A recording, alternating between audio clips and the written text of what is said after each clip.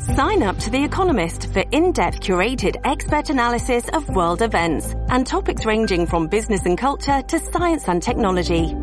You'll get the weekly digital edition, online-only articles, curated newsletters on politics, the markets, science, culture and China, and full access to The Economist Podcast Plus.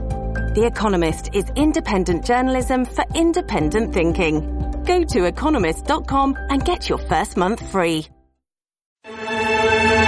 You're commuting home with Katz and Cosby. Now here's John Catsimatidis and Rita Cosby on 77 WABC. Yeah, absolutely. We got Miranda Devine again. Miranda, your thoughts where this is headed with Joe Biden and Hunter?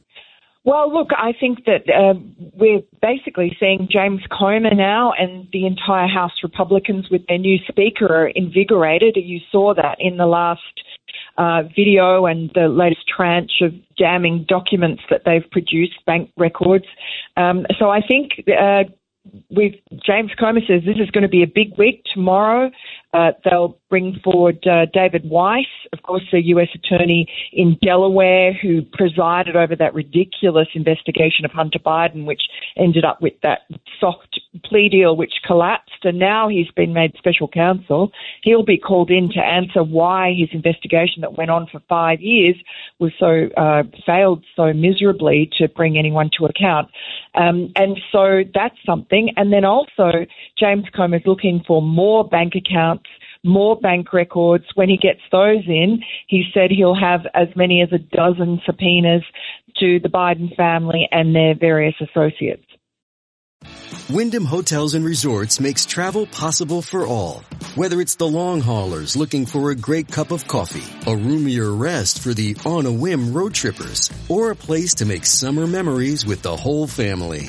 No matter who you are, where you're going, or why, with 24 trusted brands to choose from like La Quinta, Days Inn, and Super 8, your Wyndham is waiting. Get the lowest price at WyndhamHotels.com. Restrictions apply. Visit website for more details.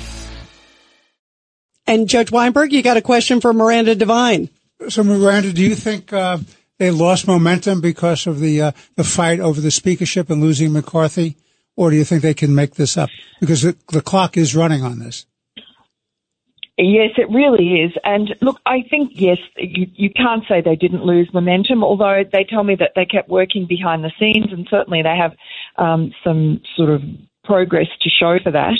But they certainly lost momentum in terms of the narrative, and it just allowed people like Jamie Raskin and so on to say that they have their priorities wrong and that they're just too busy infighting and, invading Hunter Biden's privacy, and poor Hunter's a drug addict, former drug addict, and they should leave him alone, when it's nothing to do with any of that. It's to do with the president.